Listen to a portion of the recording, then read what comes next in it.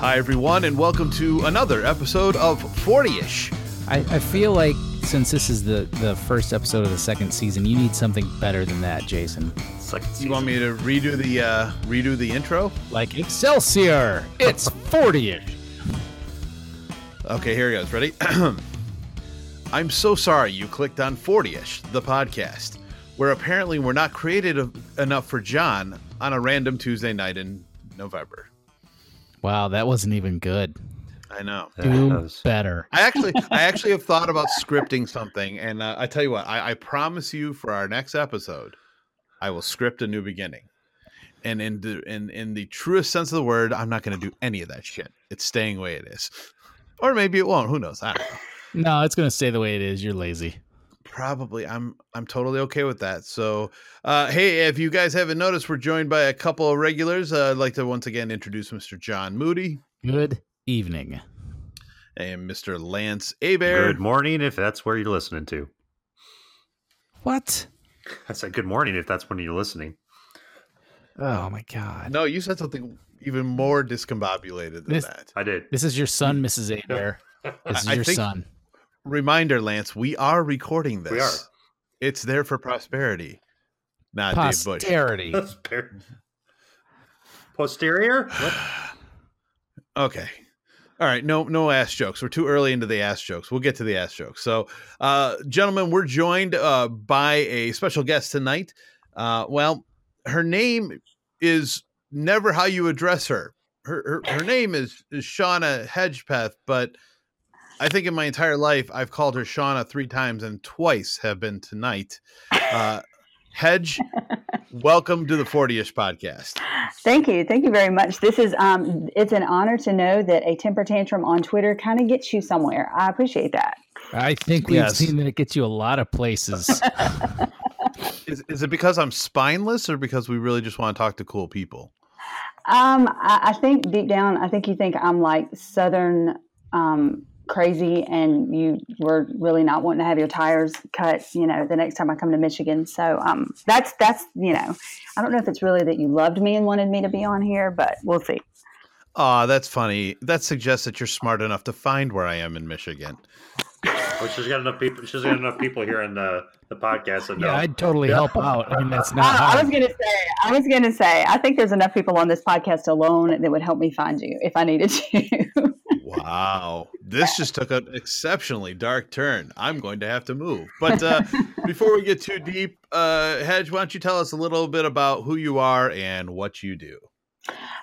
So I'm Hedge. I was a math teacher for 20 years.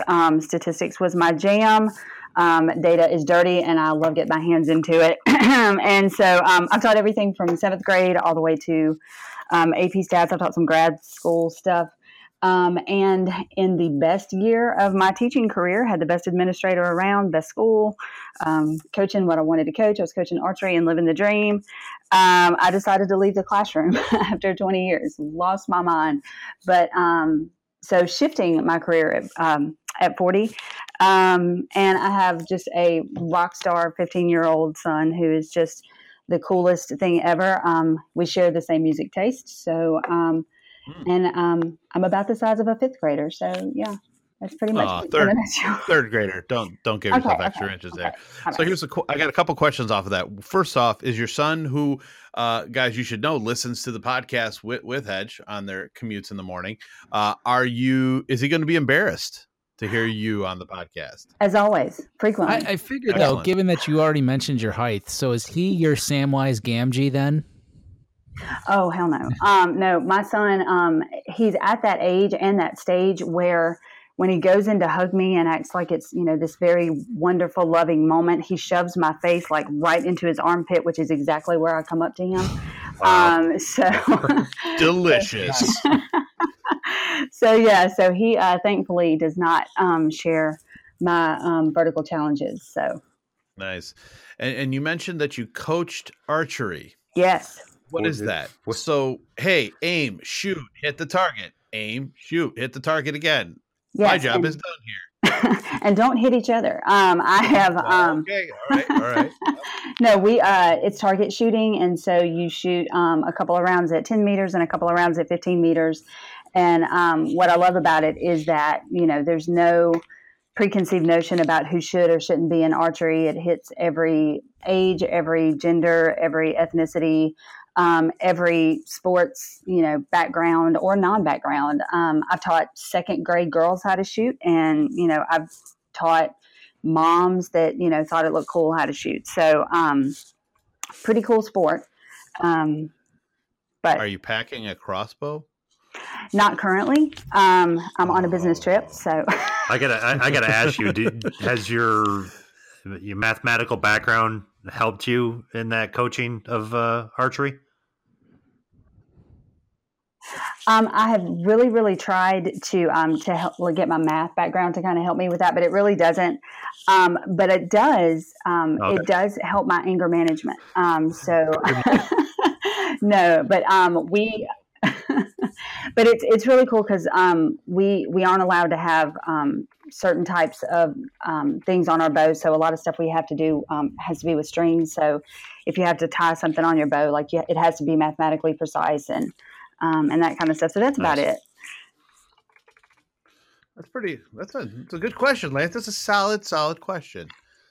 You can take the rest of the night off. Go ahead. It's all right. Well done. So, Hedge, let's start with where we're going to go all over the place tonight because we have no sense of anything. Yeah, you've heard his intro. You said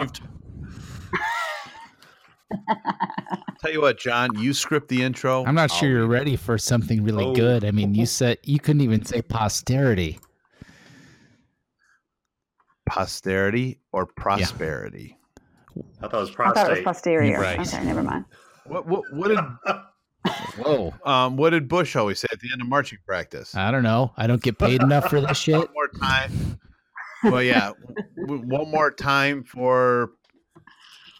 I don't know. I'll have to look it up now. Now I can't remember. Anyway, Hedge, you said you taught everywhere from middle school through high school. Some graduate course. I have a middle school age. Yep.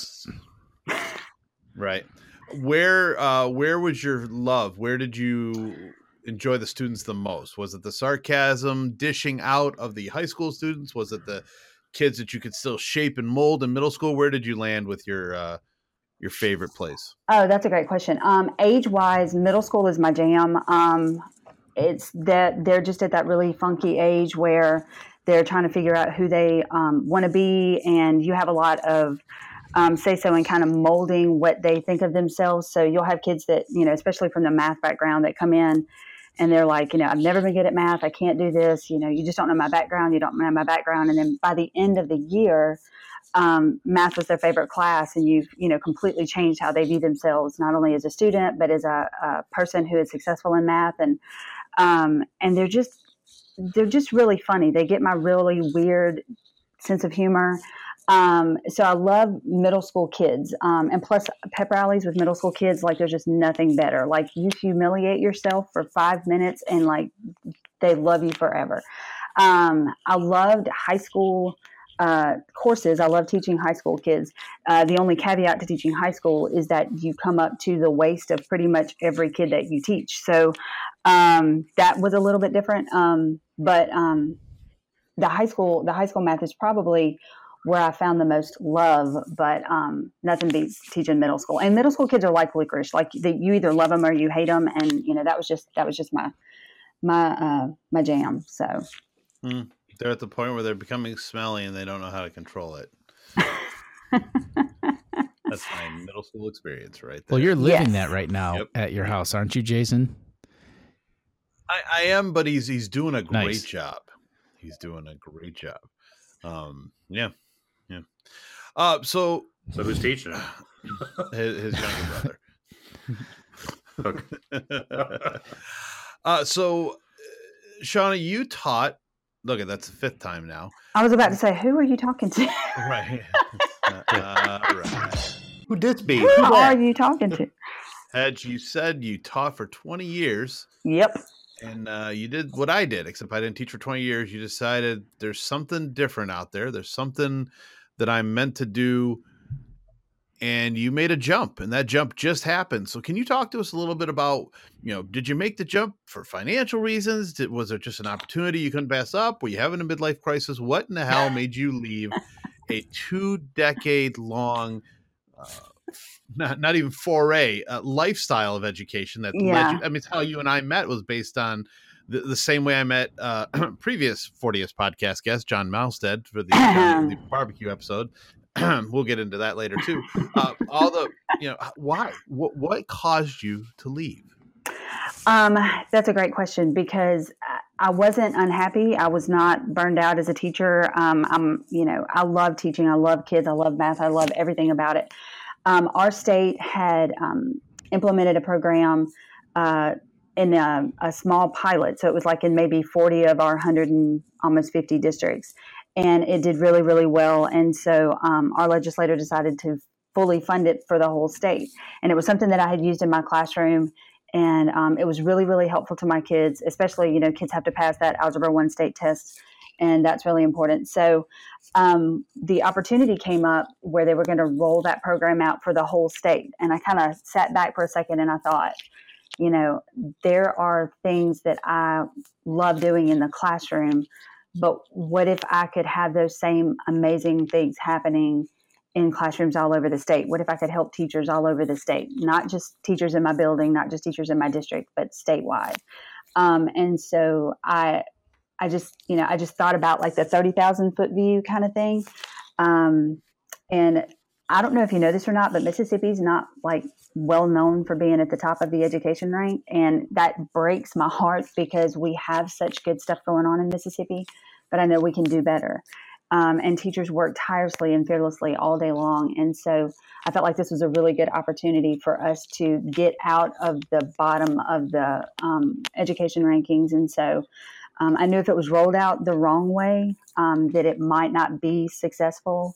And not that I'm saying that I'm doing it the right way, but I know the passion that I have for teaching, and I know the passion I have for kids and education and wanting to bring Mississippi out of the wonderful stereotype that it has accumulated. So I just, I talk to my kid about it. Like anytime I have a question, like a big life decision, that's the first person I have to go talk to is my kid and go, okay, what do you think? And so it, financially wise, it wasn't really about the money because if you know what teachers make in Mississippi, we don't really make that much. And I was happy to be broke for the rest of my life. I just loved teaching so much, but I just felt like I needed to do something a little bit more. Now, my principal's told me he's giving me a year, maybe two. I think the quote he used was go, sow your wild oats out in other areas, but then you've got to come back to my classroom. And every day I drop my kid off, my principal just gives me that look and he'll like point to a parking spot and like, that's your parking spot. He tweets me every week or so, just as a reminder, hey, I'm holding a spot for you whenever you get ready to come back. So, wow. It's kind of nice though.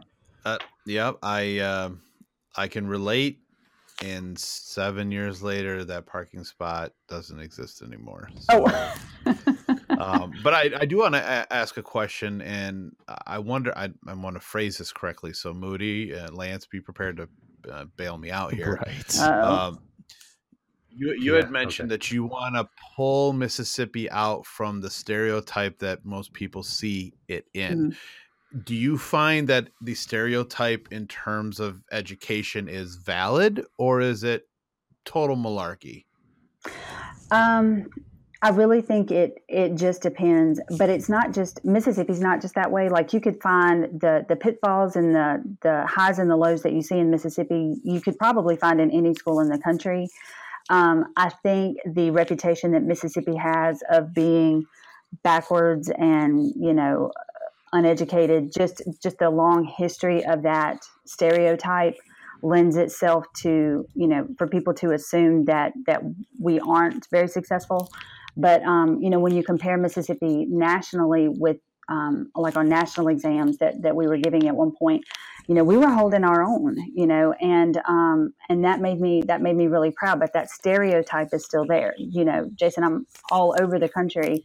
And as soon as somebody says, so where are you from? And I tell them, I get that look, or that bless your heart look, and it's not a compliment, that kind of thing. And so I know that stereotype exists, nationally, that we're uneducated. And I want us to, instead of being in the bottom in the rankings of where people think that we are in education, I just want us to be what I know that we can be. Hedge, let me ask you a question, based on what you just said there. What, with the reputation that or not the reputation, but the notion of what a lot of people have about that state. What would be your one thing that you would say either can or has pulled, the program that you're working on right now aside? Mm-hmm. What would be the one thing that you could say that would pull Mississippi out from the bottom? Besides just, obviously, test scores and stuff like that. But is there another? Yeah. Is there a type of kind of a mentality in the schools or in the in the legislature or anything like that? What would you say? It's a very sticky subject.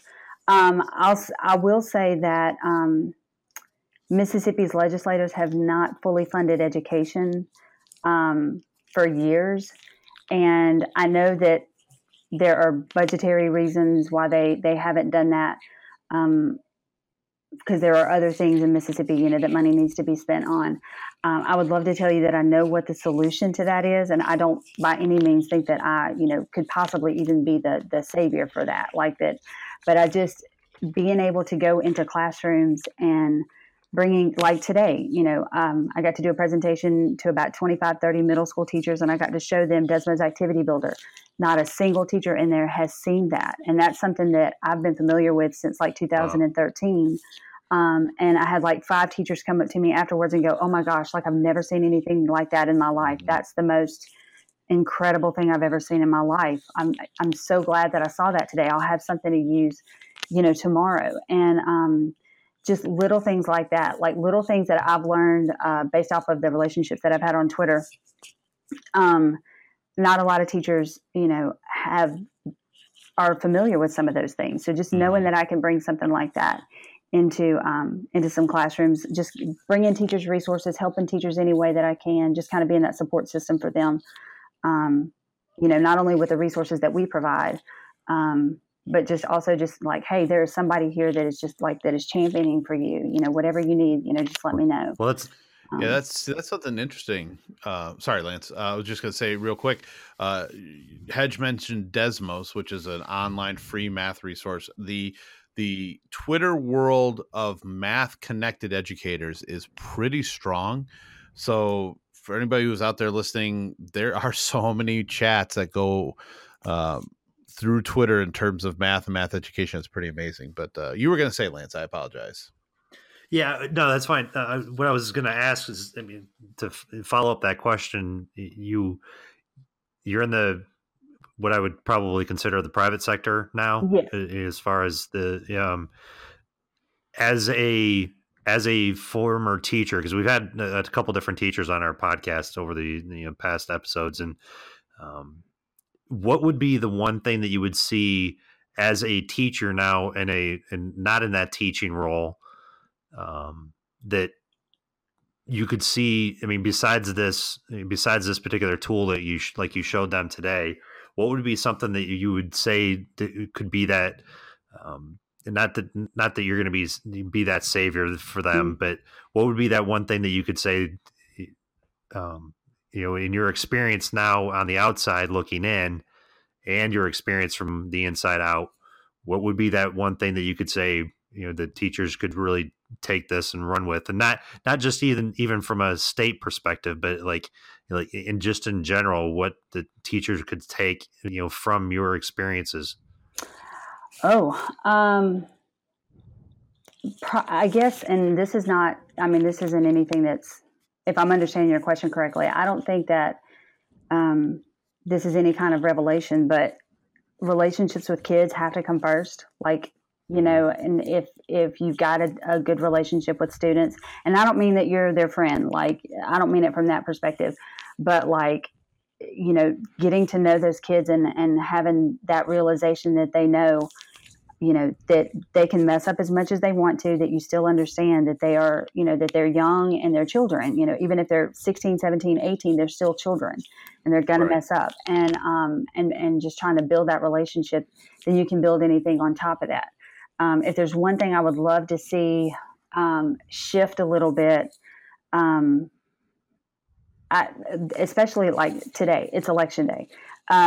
Statistical literacy and being able to make sense out of some of the stuff that we see, not only in the media, but, on our social media, on the news, over everything, just being able to look at something and go, okay, does that make sense? And, to be able to kind of reason through, is that something that somebody is trying to convince me is true, or is that something that is actually true? And not taking something for face value. Like if something looks weird on Facebook and you're like, oh my goodness, I can't believe that that's true.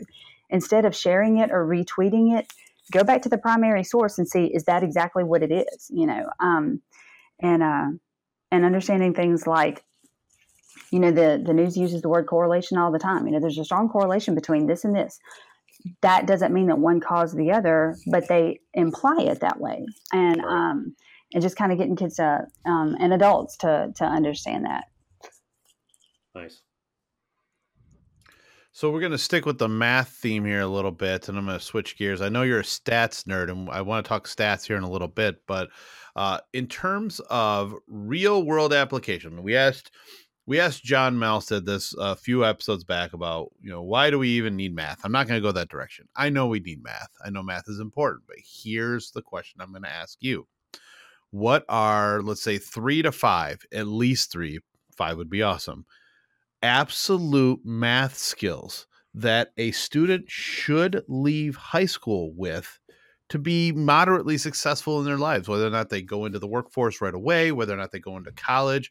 What are some basic math computation skills or understanding that they should have? I mean, I agree. I was watching election results come in. I'm like, there are so many graphs and charts and percentages, and how are they calling a state when only 1% is reporting and someone's losing by 14%? I don't get any of that. But what are some things that you believe need to be true in someone's repertoire of math skills when they graduate to be successful?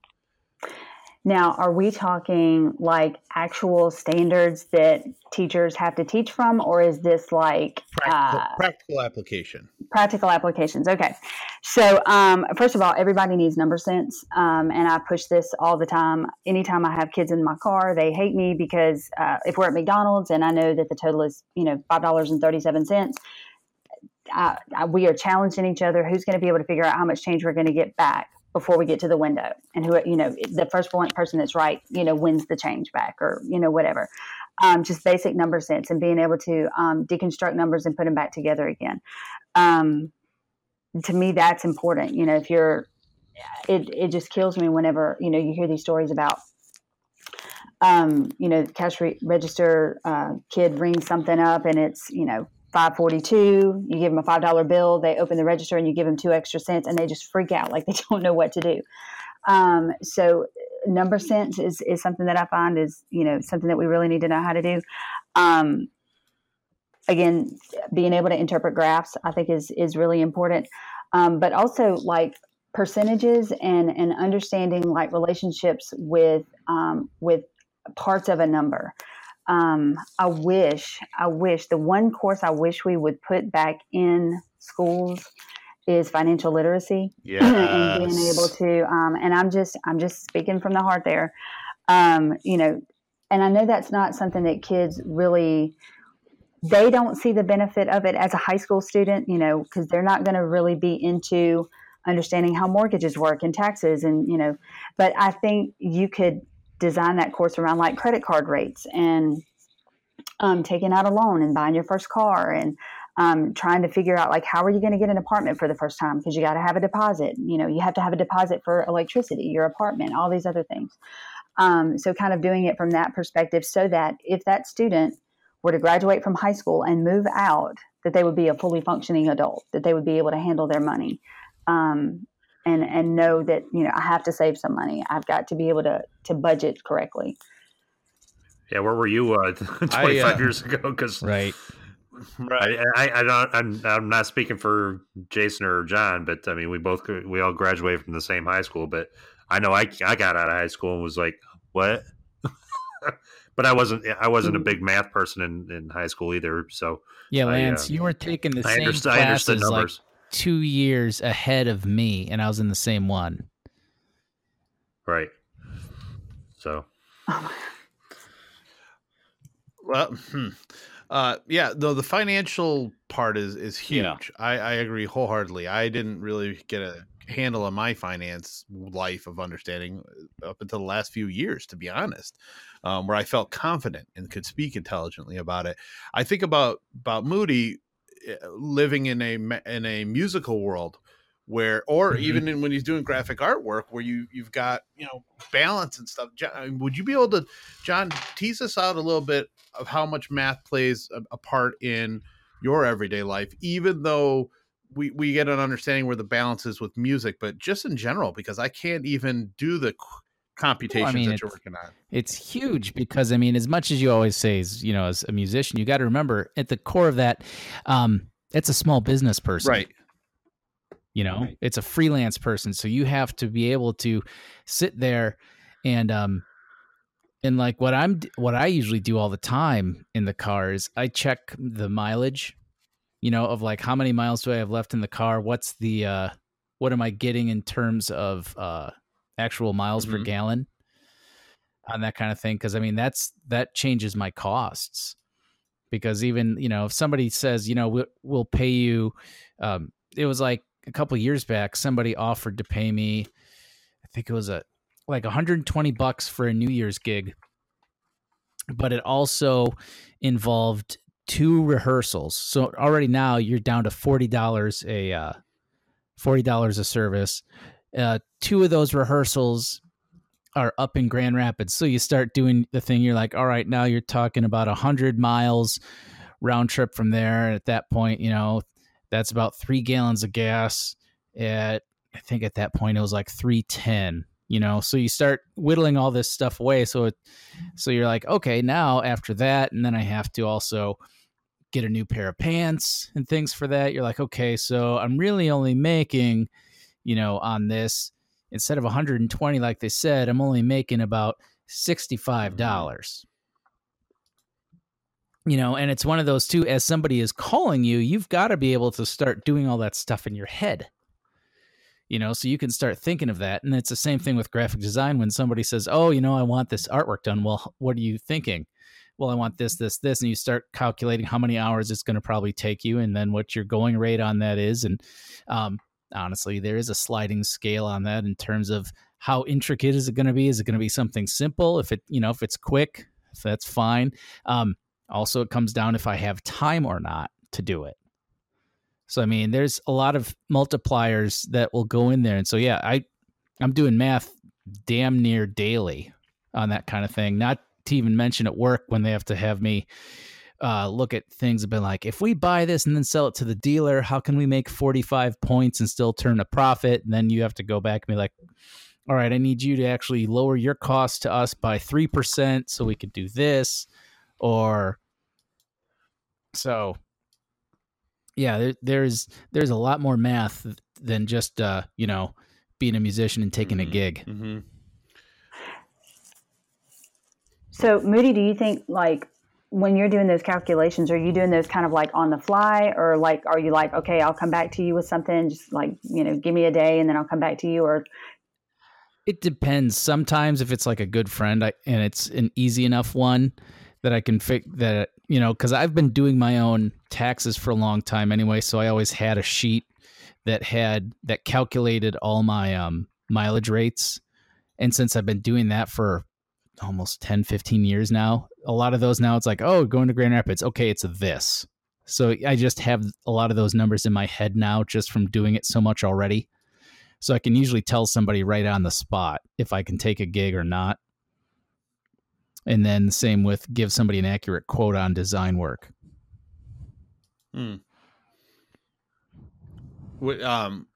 How about talking about something like that, Hedge, where how important is mental math for stuff that's basic? Obviously, yeah, you should be able to, like, you're in a store and something's like 42% off, which is a real weird thing.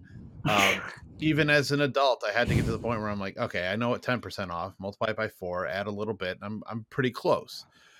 In the world of math, is it better to be exactly right, or is it better to have a sense of how to solve something and be pretty close for practical purposes? I think it really just depends on the task. So, you kind of need to be able to see, like with your estimation, like, is this going to be reasonable? We were looking at a math problem the other day, and it was about a hiker, I think, going up a mountain, and it was just one of those things that, based on the numbers, the hiker was going 110 miles an hour, and we're like, wait, mm-hmm. That doesn't make any sense. But like in calculus and algebra and all that kind of stuff, most teachers love those types of courses because there's like one right answer. But a lot of teachers shy away from statistics because there's some variability there, and that uncomfort with the variability. Like, some teachers like nice, answers rounded to the nearest tenth, and I know what it's supposed to be. And stats is just not like that. It's just messy as all get out. So, I think it depends on the task. Like, I think if you're grabbing stuff at the grocery store and you've only got a $20 bill and you left your wallet in the car, you need to be able to think and let's say you left your phone in the car, like, oh crap, am I going to have enough money to get all of this stuff? It's good to be precise, but, within reason. So, like, if you're like, okay, if this comes out to be, $17, and then, like you said, it's 7 cents on the dollar. So if I've got, almost $20, that's going to be about this amount of money. And, just trying to rationalize it that way. And everybody says, well, you got a calculator in your pocket, you got your phone.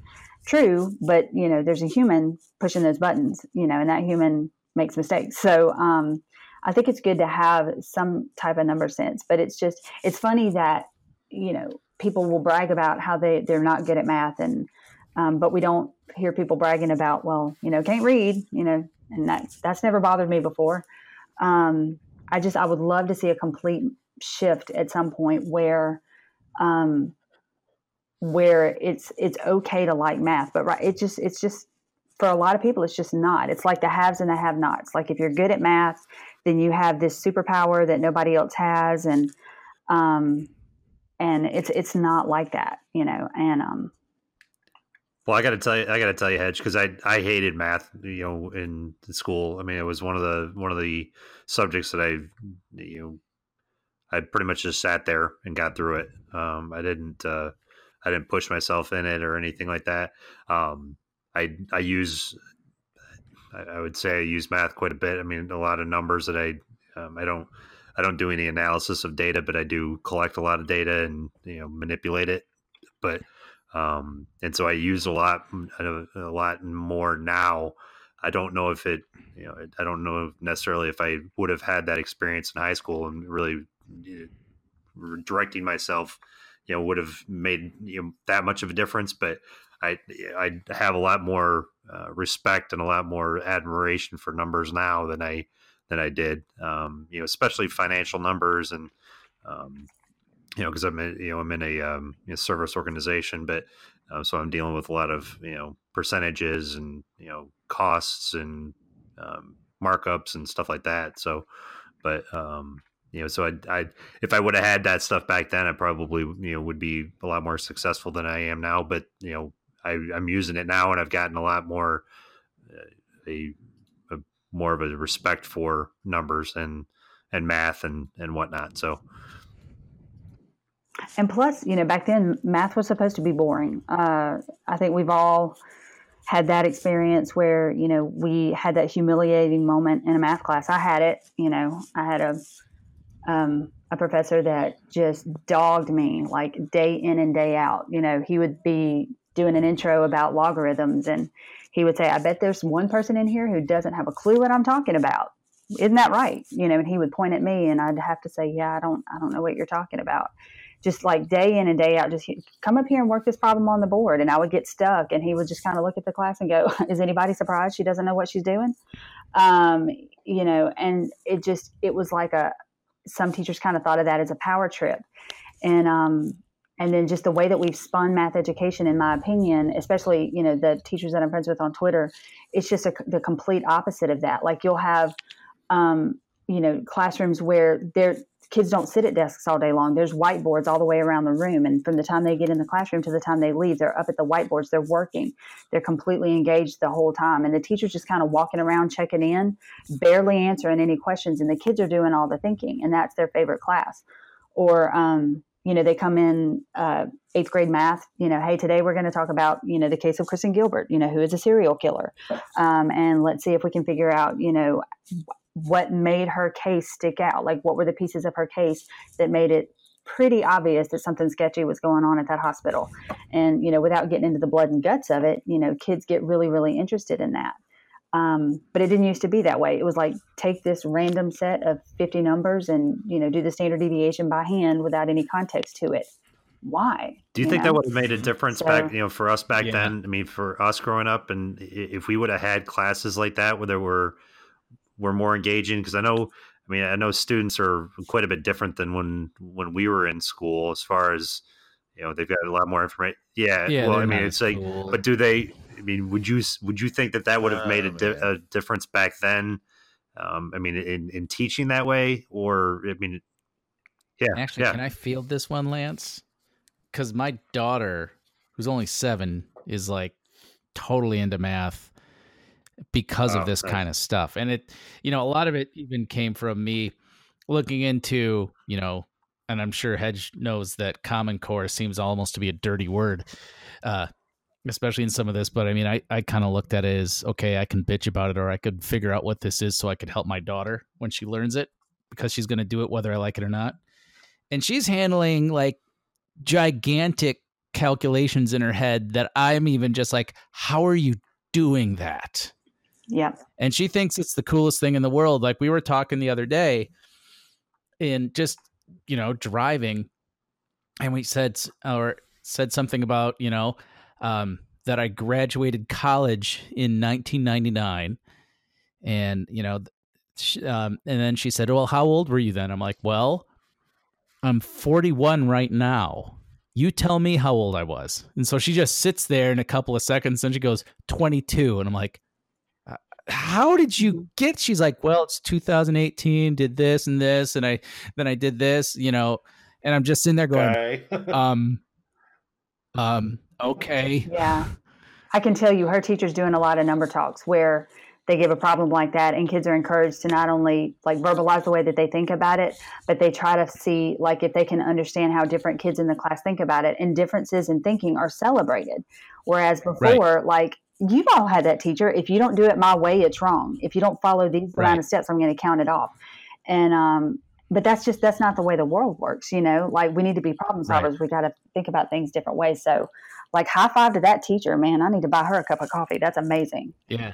Well, I think it's even the ones before, because like a lot of the homework her teacher would bring back is like, it would be one of those things of, okay, do something that equals 10. Now show us 3 different ways that 2 numbers equal this. Kind of thing, not just like, oh, 5 plus 5. It's like, no, well, what else you got? It's kind of interesting. Keep telling me. You saying that, John. I'm sorry to cut you off. I'm not really sorry, but you're not. There was a problem when I was in the elementary program at Western Michigan. One of the mathematical problems that we were presented with turned into a 4-month argument, like an entire semester. It was getting to an answer for an elementary student, starting with the problem, what is 41 minus 19? And we had to write entire papers on how to teach that. And the argument was so vivid where, your daughter's probably like, well, 41 minus 10 is 31. Minus another 10 would be 21, but it's 1 less than that. So we'll add it back to 22. There was no blinking on what she could do. Right. Yet for us, and this is pretty obvious. We had to walk into every classroom and say, here's 25 faces. I've got to teach 41 minus 19, potentially 25 different ways. And there's never enough time for that. So having I like what you were saying, Hedge, the number talks, the number awareness, number sense.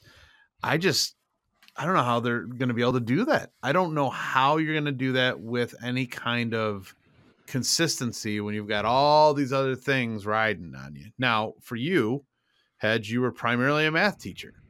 So Did you ever feel pressure to bring in other subjects? Like, geez, you really should be learning a little bit more U.S. history. Let's throw some math into U.S. history and so on and so forth.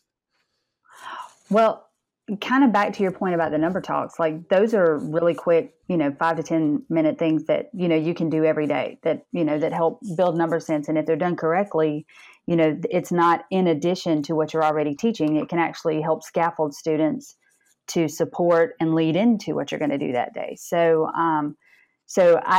most of the teachers that do number talks consider those to be, it's not one extra thing to do. It's like, okay, this is going to be that mental math, like burst of engagement that's going to lead me into the next thing. And as far as like trying to connect to other subjects, to me, the more I can do that, the better. Like I was always in, the history teacher's classroom. Okay, what are you doing with like graphs and data and stats in here? And in the chemistry teacher, what are you doing with balance and equations? Like I was always trying to figure out how to frame what they were doing in my head so that if there was some way that I could connect that for my kids, in algebra 2, like kids would tell me all the time, oh my gosh, like this is exactly what we're doing in chemistry. Like, really? Okay. So, during my planning period, I'm like going and sitting in the chemistry teacher's classroom. That's kind of the nerd in me though. If I can help kids make connections across disciplines so that they see that things are not taught in isolation, that they actually do kind of work together. That's a win for me. Because kids get buy-in, and they can say, oh yeah, we were doing this in Hedges class the other day, or yeah, we're doing this chemistry in Miss Fortenberry's class. That's what we're doing in algebra class today. The more I can do that, the better. But, and I know that some teachers kind of feel like that's not my job. That's just one extra thing. But I think that's what makes teaching unique. Like, you've got teachers that's their jam. Like they like to figure out ways to make things make sense to kids. And, that's something that I think is important. And I strive to do that in my classroom, or used to. But it didn't seem like one extra thing to me. It felt like just the natural progression of what I was supposed to do. Gotcha. So as we're getting close to the end here, I've got a couple of things. We did something a little different. As the listeners may have heard, Hedge basically whined and cried and complained and stomped her feet and threw a temper tantrum. I didn't cry. You cried. Face it. I did not cry. Single tear. Is that like you murdered somebody? Is that what a single tear is? Yes. Prison tattoos? All right. Anyway.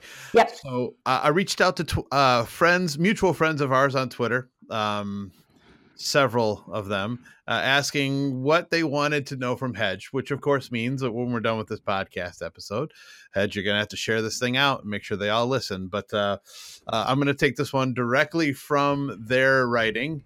This is coming from Bob. It says, hey, Jason, longtime listener, first-time caller. Just wanted to know how Hedge keeps so calm all the time and avoids holding grudges. I'll hang up and listen. Thanks.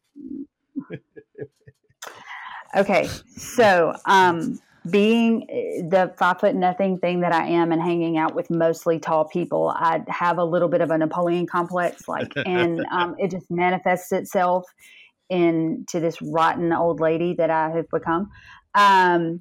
Bob and I and another teacher were supposed to do a workshop together. We were supposed to apply to present at TMC one year, and Bob backed out on me like at the last minute. And it only took me 5 years, I think, to forgive him, but he was forgiven. So yeah. Well, that's a political question. Fair enough. Bob is quite aware that you're answering this question, just so you know. We are going to go to the aforementioned Johnny Barbecue John Malstead.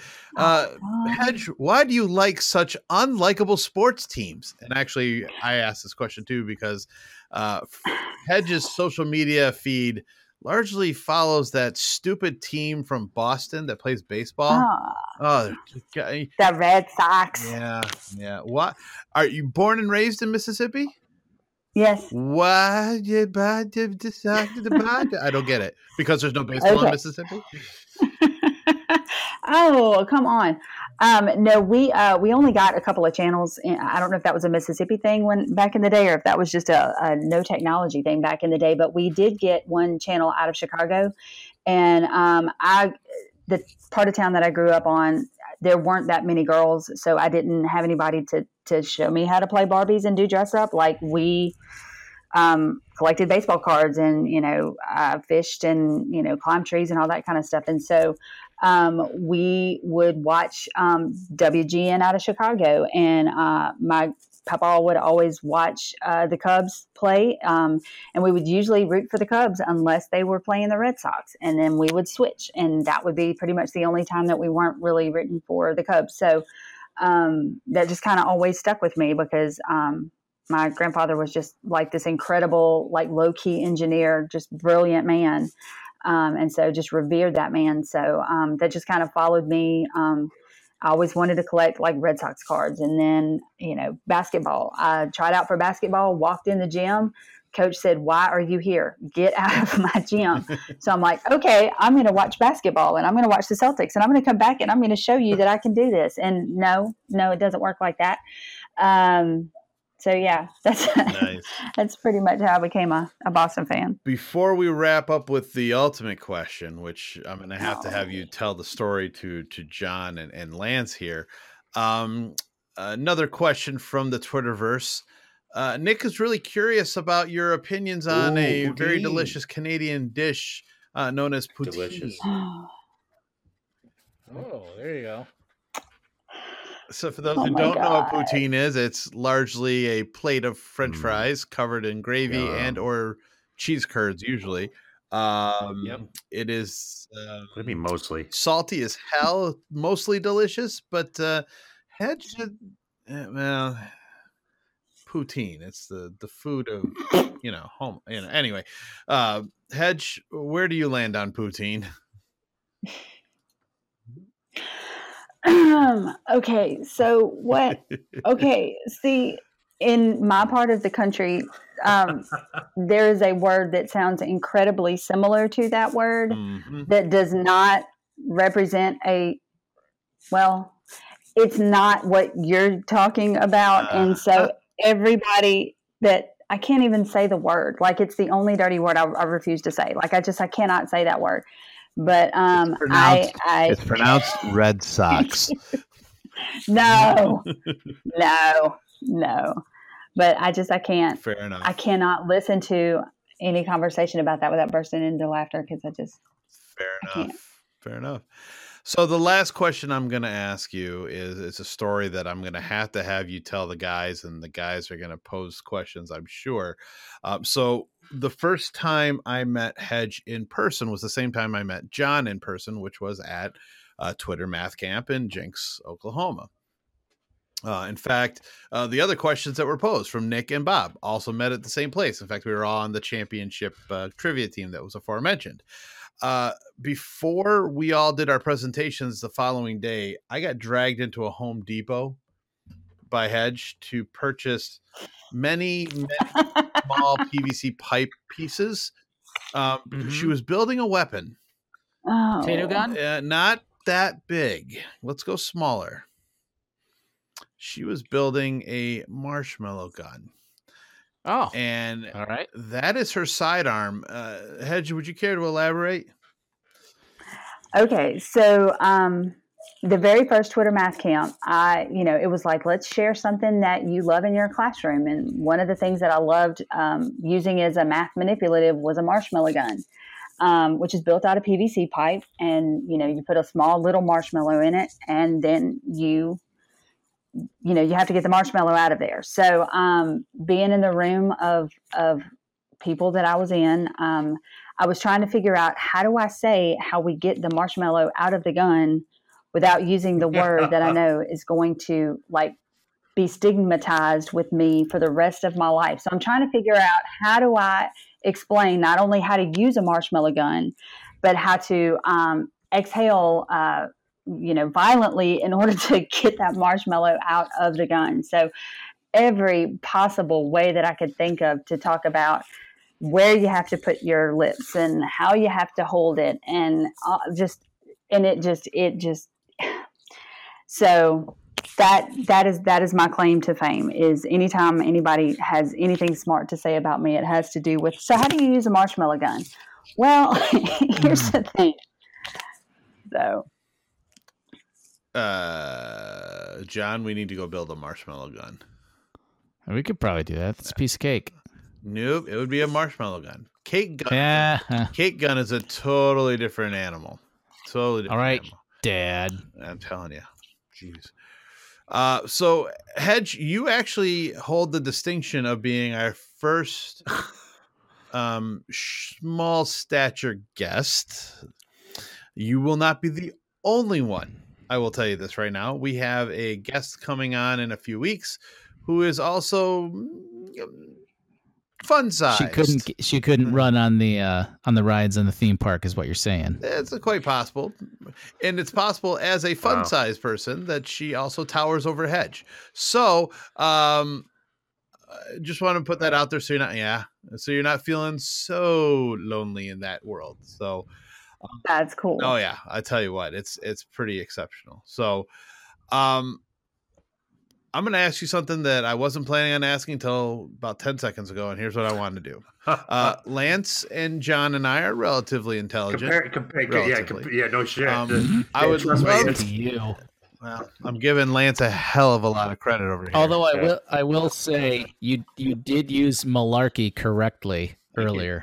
So the crux of this whole thing is knowing how to use words like malarkey. Anyway, Hedge. Yeah, I rescind my my compliment. Oh no, I've already written it down. It is etched in stone. Hedge, do you? Why don't you look up rescind first, kiddo? I know what rescind means. It means to punch you directly in your gullet. Anyway. Yeah. Wait, where's my word of day calendar? I'm really failing right now. Hedge, do you have a mathematical question that you could pose to us that won't make us feel like complete idiots, but that will challenge us enough that we can either try and answer quickly on our own here, or that we will save for another episode because we're going to have to look it up? Crap. Is there a common mathematical question that you pose to your students? Almost like, oh my God. I'm telling you. Lance is like taking off his socks to count on his toes. Oh my word. There has to be a every year you ask this sort of question of your students. I'm guessing, just guessing. Oh, no. Well, let me think. You're giving me something that I can't. John, can you insert a modified Jeopardy theme for us right here so we don't get sued? Okay. I'm not a trained monkey here. That's my fill-in music. Right.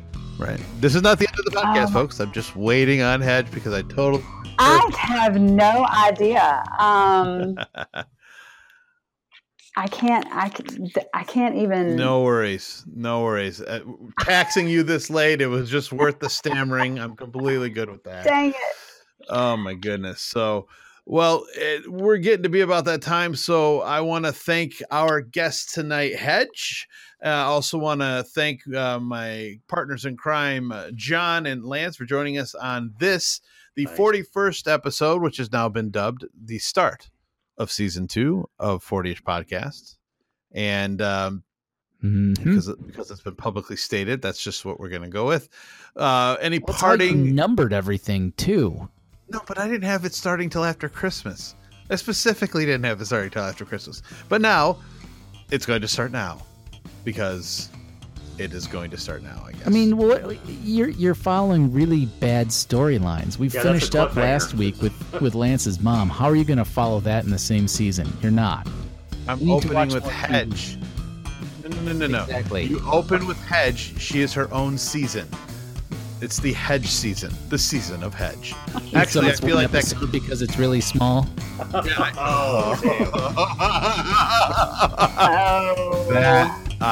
You know what? I'm not even going to say goodbye. That was too perfect.